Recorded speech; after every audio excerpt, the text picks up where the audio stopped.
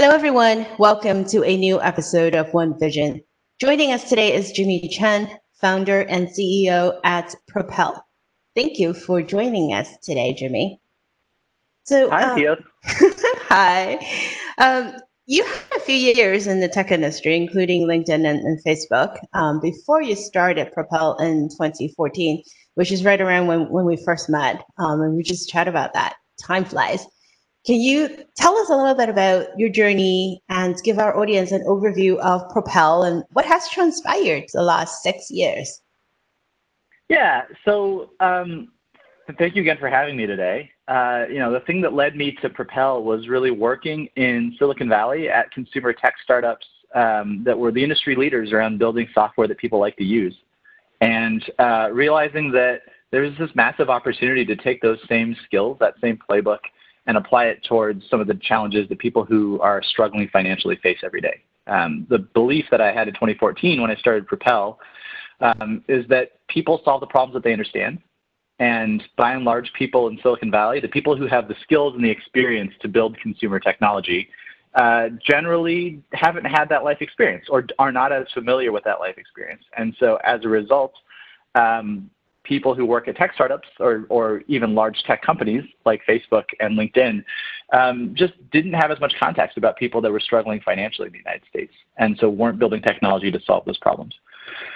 So I started Propel in 2014 through a fellowship at the Robin Hood Foundation called Blue Ridge Labs.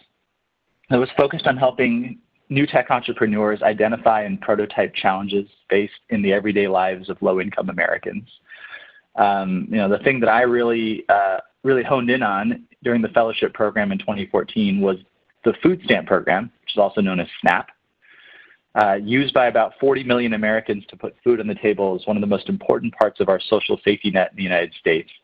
And I found that the software experience of it, like purely from a consumer experience point of view, just didn't feel consistent with what people expect from modern experiences.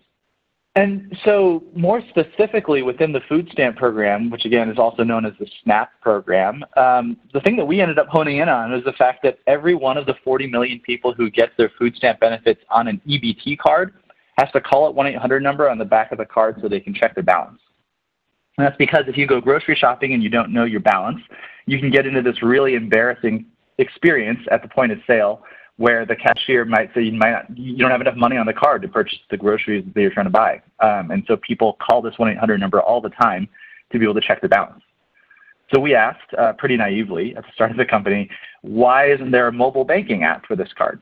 Right? The way that this works in the private sector is that if you have a debit card from the bank, there's a free mobile banking app that lets you see your balance and your transactions. There's a whole world of fintechs out there that help you to save money and transfer money and all these different types of things. Like, why doesn't that exist for this cash-like thing, which is the food stamp program, which serves 40 million Americans and provides about $70 billion in benefits each year? And so we couldn't find a good reason, and so we built it. The product that we built was essentially like a mobile banking app for the food stamp program. It aimed to replace that 1-800 number with a free smartphone app that lets anybody see their balance, transaction history, and get a variety of different tools, all like through a modern smartphone interface, which seems like kind of table stakes, but for a lot of our users was a big deal. It felt like a modernization of the program and the ability to add more dignity to this kind of everyday experience of finding out how much I can buy in food. The app is the Fresh EBT app, and we ended up launching it right in the early days of 2016. So now it's been out for about 4.5 years. And I think one of the things we found with Fresh EBT is that we really think of the need to check your EBT balance as a hook towards greater financial health. That the need to manage your EBT card and to know your balance is the reason why people will download the app and a reason why people open the app about once every 2 days throughout the course of a calendar month. But at the end of the day, what we really care about is not just providing the EBT information, but putting that person on a path and giving them tools to improve their greater financial health. And for us, that means things like helping our users to save money. It means, allowing our users to clip a grocery coupon and use it from inside the app. It means helping our users identify what other parts of the safety net they're qualified for but not currently enrolled in Fresh EBT. And it also means helping our users to find different ways they can earn more income through the app, whether that's picking up a shift, whether that's finding a seasonal job, whether that's finding a full-time job or a training program. Those are also all features and pieces of content that we show inside FreshEBT. And so what we've really transformed the app into over the years is this idea of using the fact that every low-income American needs to do this very practical transaction of checking their EBT balance and turning that into more of a platform play where we can help those Americans address a variety of different financial and social challenges in their life.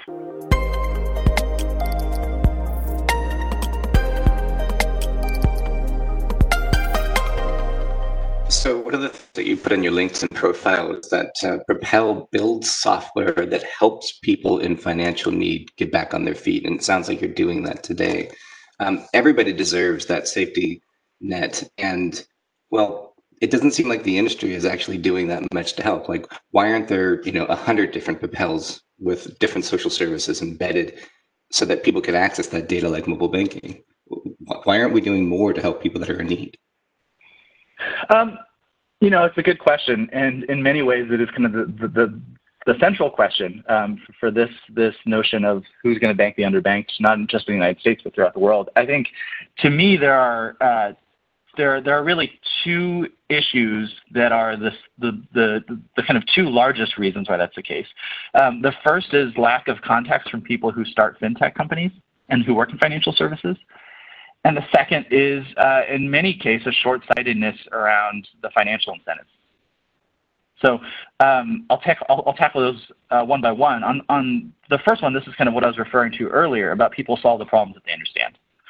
And the reality of the startup ecosystem and the financial services industry, especially in the United States, is that people who have the means to start a new organization, or people who have the means to go join a major bank and start a new initiative, generally come from a certain set of backgrounds. And that's not representative of everybody in the United States. In fact, for tech in particular, it's even more stark, right? The tech industry is biased towards men. It's biased towards people that are not people of color. It's biased towards people who live on the coasts. It's biased towards people who grew up wealthy. And as a result, those groups of demographics don't have as much context about the issue. Like, I would bet that most people in consumer tech don't know a lot about the experience of checking the balance on an EBT card to buy food on food stamps. And so because that experience is foreign to them, it's hard to solve a problem that you don't really understand. To me, that really is like the biggest barrier. I think a lot more people would understand and care about these problems if they just knew the daily experience that low-income Americans face. But I think getting true empathy is hard, and so it ends up being a real barrier to innovation and to people being able to do real work in this area. I mean, for me personally, my personal background is that I grew up in a loving and supportive family that also had a variety of different financial shocks. Where we grew up sort of in between middle class and lower class, depending on the particular year, depending on my father's employment situation. I was fortunate to go to Stanford on a financial needs scholarship and then started my career in Silicon Valley after that. But I think, the majority of my peers at Stanford and in Silicon Valley did not come from that background and came from a very different type of background that put them farther away from the lived experiences of the 40 million Americans that are struggling to put food on the table. On the other point about financial incentive, that's maybe like an even more obvious reason why people in financial services don't build inclusive products or aren't really focused on helping people in need, because they believe that that's the domain of charity and government, that for-profits don't have much of a role to play because from a strictly fiscal perspective, like low-income people have less money, and so how are you going to get them to pay you for stuff, right? And a lot of the models that are common in financial services, whether it's interchange or fees or credit, that those are challenging when people have less money in their bank accounts and have lower credit scores and less ability to repay and so on. I don't think there's a silver bullet to this question, and I don't deny the basic economics of it. But my perspective with Propel, and the reason why we're a for-profit company that is funded by a variety of venture capital investors like Andreessen Horowitz and Kleiner Perkins, who are really focused on the business returns of a company as ours, is that I think this group has been so underrepresented and so underappreciated for so long that actually there's 40 million Americans who are dealing with a ton of pain on a day-to-day basis, and they spend lots of money. Right? It costs people who are low income in the United States $100 billion to purchase and use financial services that are not a good fit for them. Right? These are people who pay overdraft fees and buy prepaid cards off the shelf and use a check casher. These are all, I'm certainly not the first one to identify these challenges, but I think there's just a misnomer that because low-income people just don't have a lot of money, that there's no way to build a profitable business that serves them. And I think that's just false when you look at the amount of money that these folks are already spending on services that aren't really meeting their needs and the amount of pain that they feel on a day-to-day basis. And also just how few people are working on this problem and how little competition there actually is.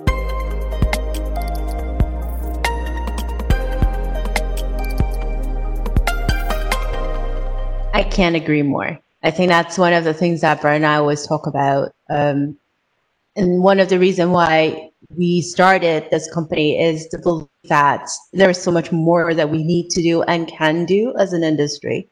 And with the reasons that you just stated, whether or not either because they don't have the context of what can be done, or they just have a different assumption or presumption of how things are, that should not prevent us from doing more. And kudos to you for that. And along with that line, another interesting topic is Project 100. Now, recently we just had a guest on our show, Greg, our dear friend, who said this thing, and I think a lot of people resonate with, is fintech is politics. So when we think about services that we provide to people, for example, along the topic of UBI, that's fairly contentious, but I don't think anyone can argue, especially with this current time, that there are people that are struggling and they need cash, period. So tell us a little bit more about Project 100, how that came about, and that next milestone, because now that we've heard you have reached your initial goal and reached it early. Yeah, so Project 100 is a partnership between Propel, the Give Directly team, and Stand for Children, the latter two being nonprofits that are really focused on cash transfers throughout the world and education and rights for children, respectively. The project came about because in the early days of the COVID pandemic in the United States, this was in the middle of March, it just became quite clear to us, because we at Propel spend every day focused on low-income Americans and on people that are struggling financially. It became very clear to us that our users were going to bear the brunt of the financial consequences of the epidemic, right? Our users are disproportionately the ones who are employed in frontline service industries. Our users are the people who are not going to be able to work from home.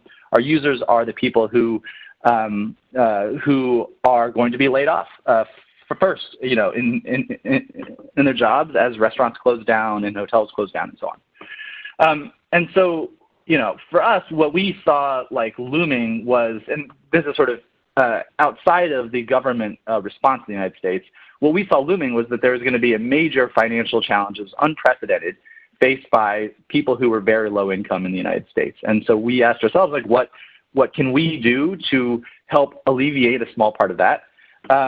And we decided the answer was to keep it simple, right? The answer was to give people who are struggling financially some cash. And we, in particular, decided cash was the right answer instead of, providing food or providing some kind of a good or a service, because at the end of the day, we respect people who are low income and believe that providing them the optionality of being able to spend that money on rent or on cleaning supplies or on food or whatever they needed was the ultimate form of respect, being able to say that we respect you enough that you can make the decision of how you want to spend this money. So that's where the Give Directly and Stand for Children partnerships came in, is that, sort of what we brought to the table at Propel was an understanding of this consumer and the ability to reach this consumer. So we've got more than 3 million people who get food stamp benefits in the United States, who use the Fresh EBT app regularly. We have a deeply trusted relationship to those folks. And so we can identify who the people are that are in financial need. We can distribute this to them. We can say, hey, you are validated as somebody who is currently using the American Safety Net and is likely in financial need, and we can reach that person. Now, the challenge, of course, is like, where does the capital come from, and how is that going to work? And that's where the Give Directly and Stand for Children teams have really mobilized around fundraising. We created a public campaign called Project 100, which is it's an effort to raise $100 million to be able to give $1,000 cash grants to 100,000 people who are using the Fresh EBT app. So we believe that this is the largest non-government cash transfer program in the United States and the largest non-government cash transfer program as a response to the COVID pandemic over the last few months. We launched that in the middle of April, and fast forward to now, it's the middle of July, and we've successfully hit our goal. So we distributed 100,000 of these cash grants to people who use Fresh EBT. They received $1,000 each that has no strings attached. It's not a loan. They don't have to pay it back. We heard from our users that they spent the money disproportionately on rent, cleaning supplies, and food. We provided people who received this cash grant the ability to shoot a video of themselves saying what it meant for them to receive this money and what kind of situation they were in. And we got just some really, really heartfelt stories and responses about how close people have been to the edge and how this money came in at just the right time and how it's so easy to access the money and how important that was. We actually publicized a variety of those videos and uploaded them on project100.us. That's project with 100 as numbers.us. And I think we were excited to be able to declare this a success thanks to the generosity of a variety of funders across the United States and across the world who recognized in this unique moment that direct cash transfers and being able to just put money in the hands of people that were in financial need was the right answer in a moment of crisis. But the sad truth is that the pandemic continues to rage on in the United States, and the economic impact is not over. And so we've extended Project 100. We've changed the name to Project 100 Plus, and are really just focused on continuing to scale this effort because we know that there are more low-income Americans who are struggling financially, who, these are folks for whom $1,000 can make the difference between staying in their home or being evicted.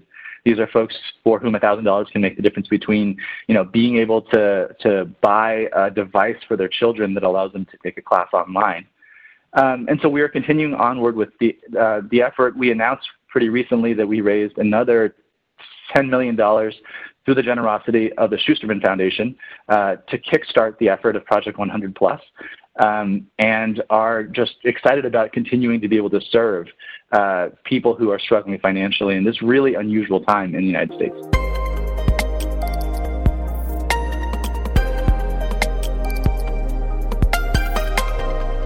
That's an amazing progress with this program, and I hope it can continue to draw money in to help the people in need. We see that, roughly now 1 in 5 workers, about 30 million people, are collecting unemployment, and we're experiencing the first increase in new jobless filings since early on in the pandemic. It might get worse before it gets better. It's certainly going to get worse. So what are the things, should industry be doing? What are the things should the government be doing to help with programs like yours? Well, part of the secondary motivation for Project 100, it's not the primary motivation, but kind of the secondary one, is to demonstrate that using fintech and using the technology and tools of the modern financial services sector, we can do really effective cash transfer programs at large scale, right? And I recognize that even though we were able to distribute $100 million, that's still quite a bit smaller than the type of scale that the federal government has to operate on when it comes to cash transfer programs and the economic impact payments. But still, I think the point stands that if we can stand up and operate a program that's like this in 60 days with very little lossiness, no fraud, all those types of things, and a really great kind of customer experience. But that's exactly how the government ought to think about things like cash transfer programs and things like providing aid to those who are in need in the United States.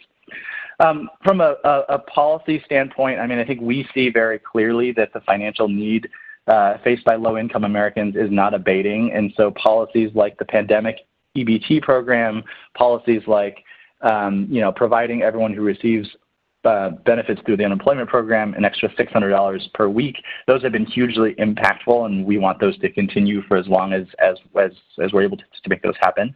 And so I think by and large, the government has a huge role to play, as the single biggest role, obviously, to play in helping us get through the pandemic.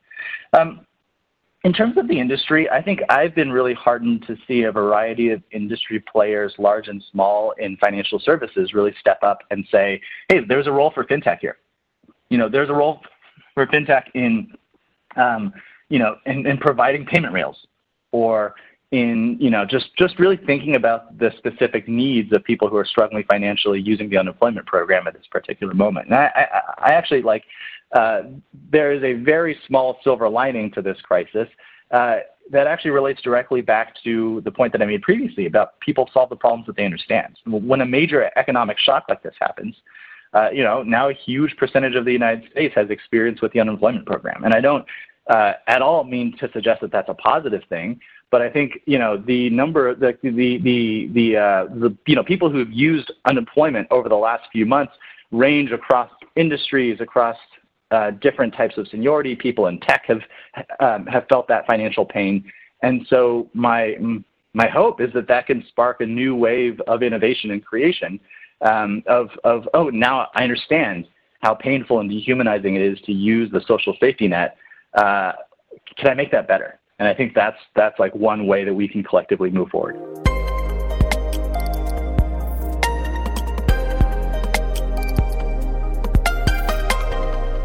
I hope that can also spur more empathy, because there's so much bias, I think, in our society, especially in the United States, where we view different social class, where we view people that might be unemployed or in financial distress, and how I feel like a lot of times there will be people who look down upon them. There was one word that you said previously that struck with me, the word respect. And I think that's missing in how we view that demographics. And I hope if we look back and if there's anything we can learn and gain from this is that we need to respect people more.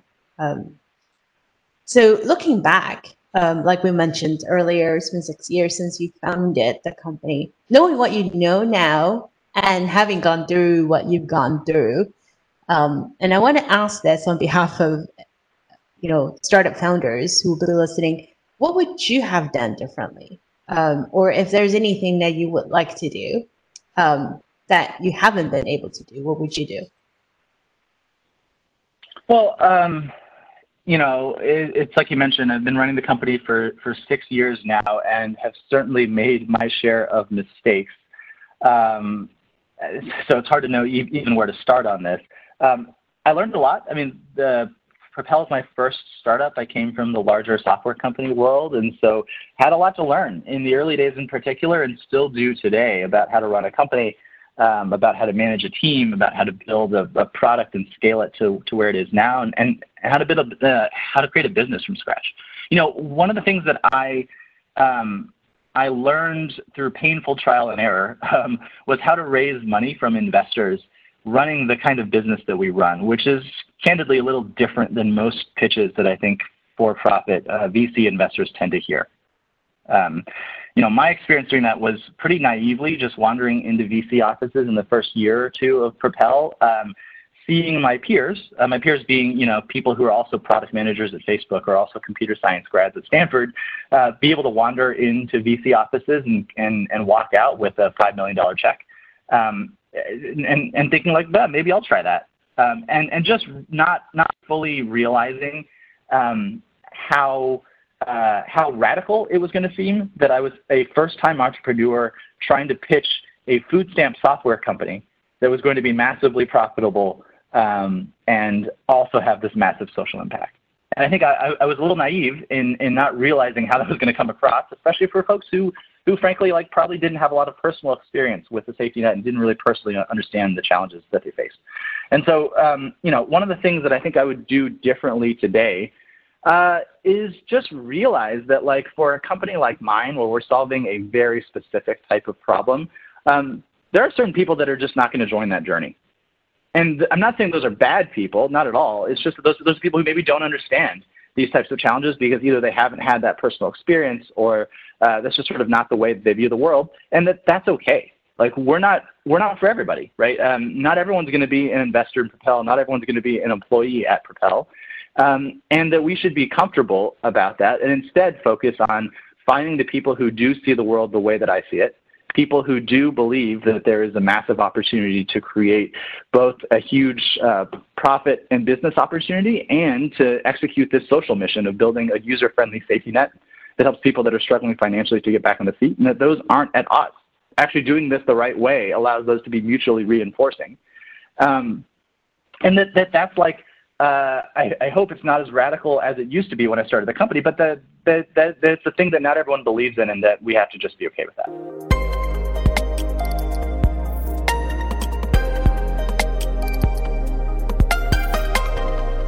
And given the state of, kind of where we are in the pandemic and how many people are sort of new to experiencing, issues with food and not being able to pay rent. And I just read a stat yesterday that almost a third of mortgages are not being paid in the current month. I think there's going to be a lot more people that are going to experience the need for that social safety net.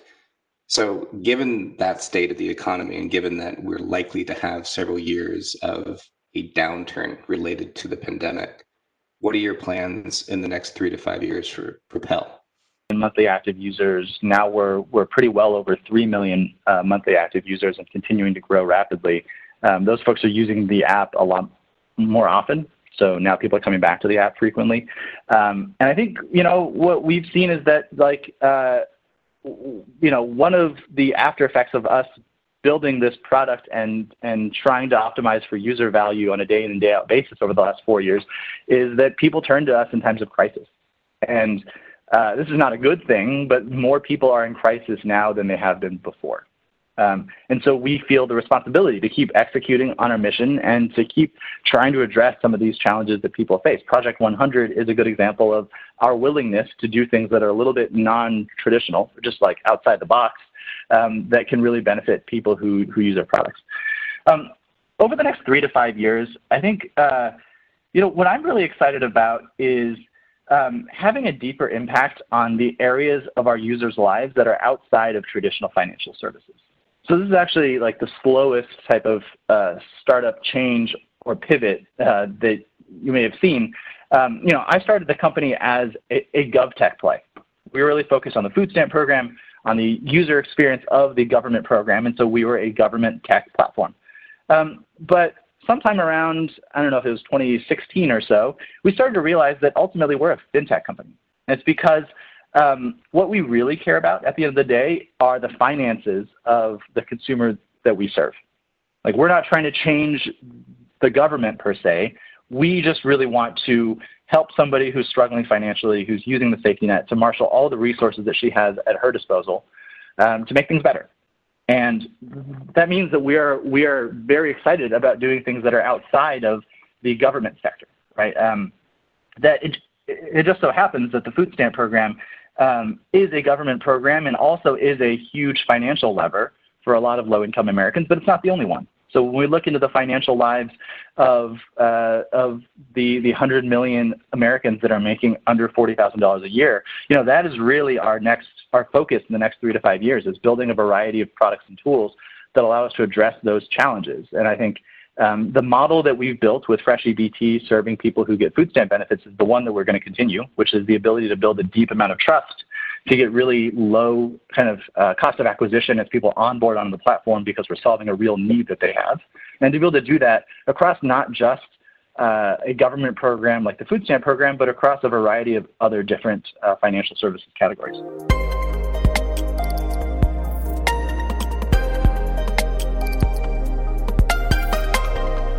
I can't wait to see what's next. I'm sure we'll hear about it very soon. And best of luck and kudos again to what you guys have done with Project 100 and more.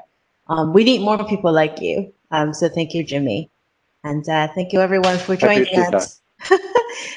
We are very excited, and you know that deep down we are cheering for you. So and thank you everyone for joining us for another episode of One Vision.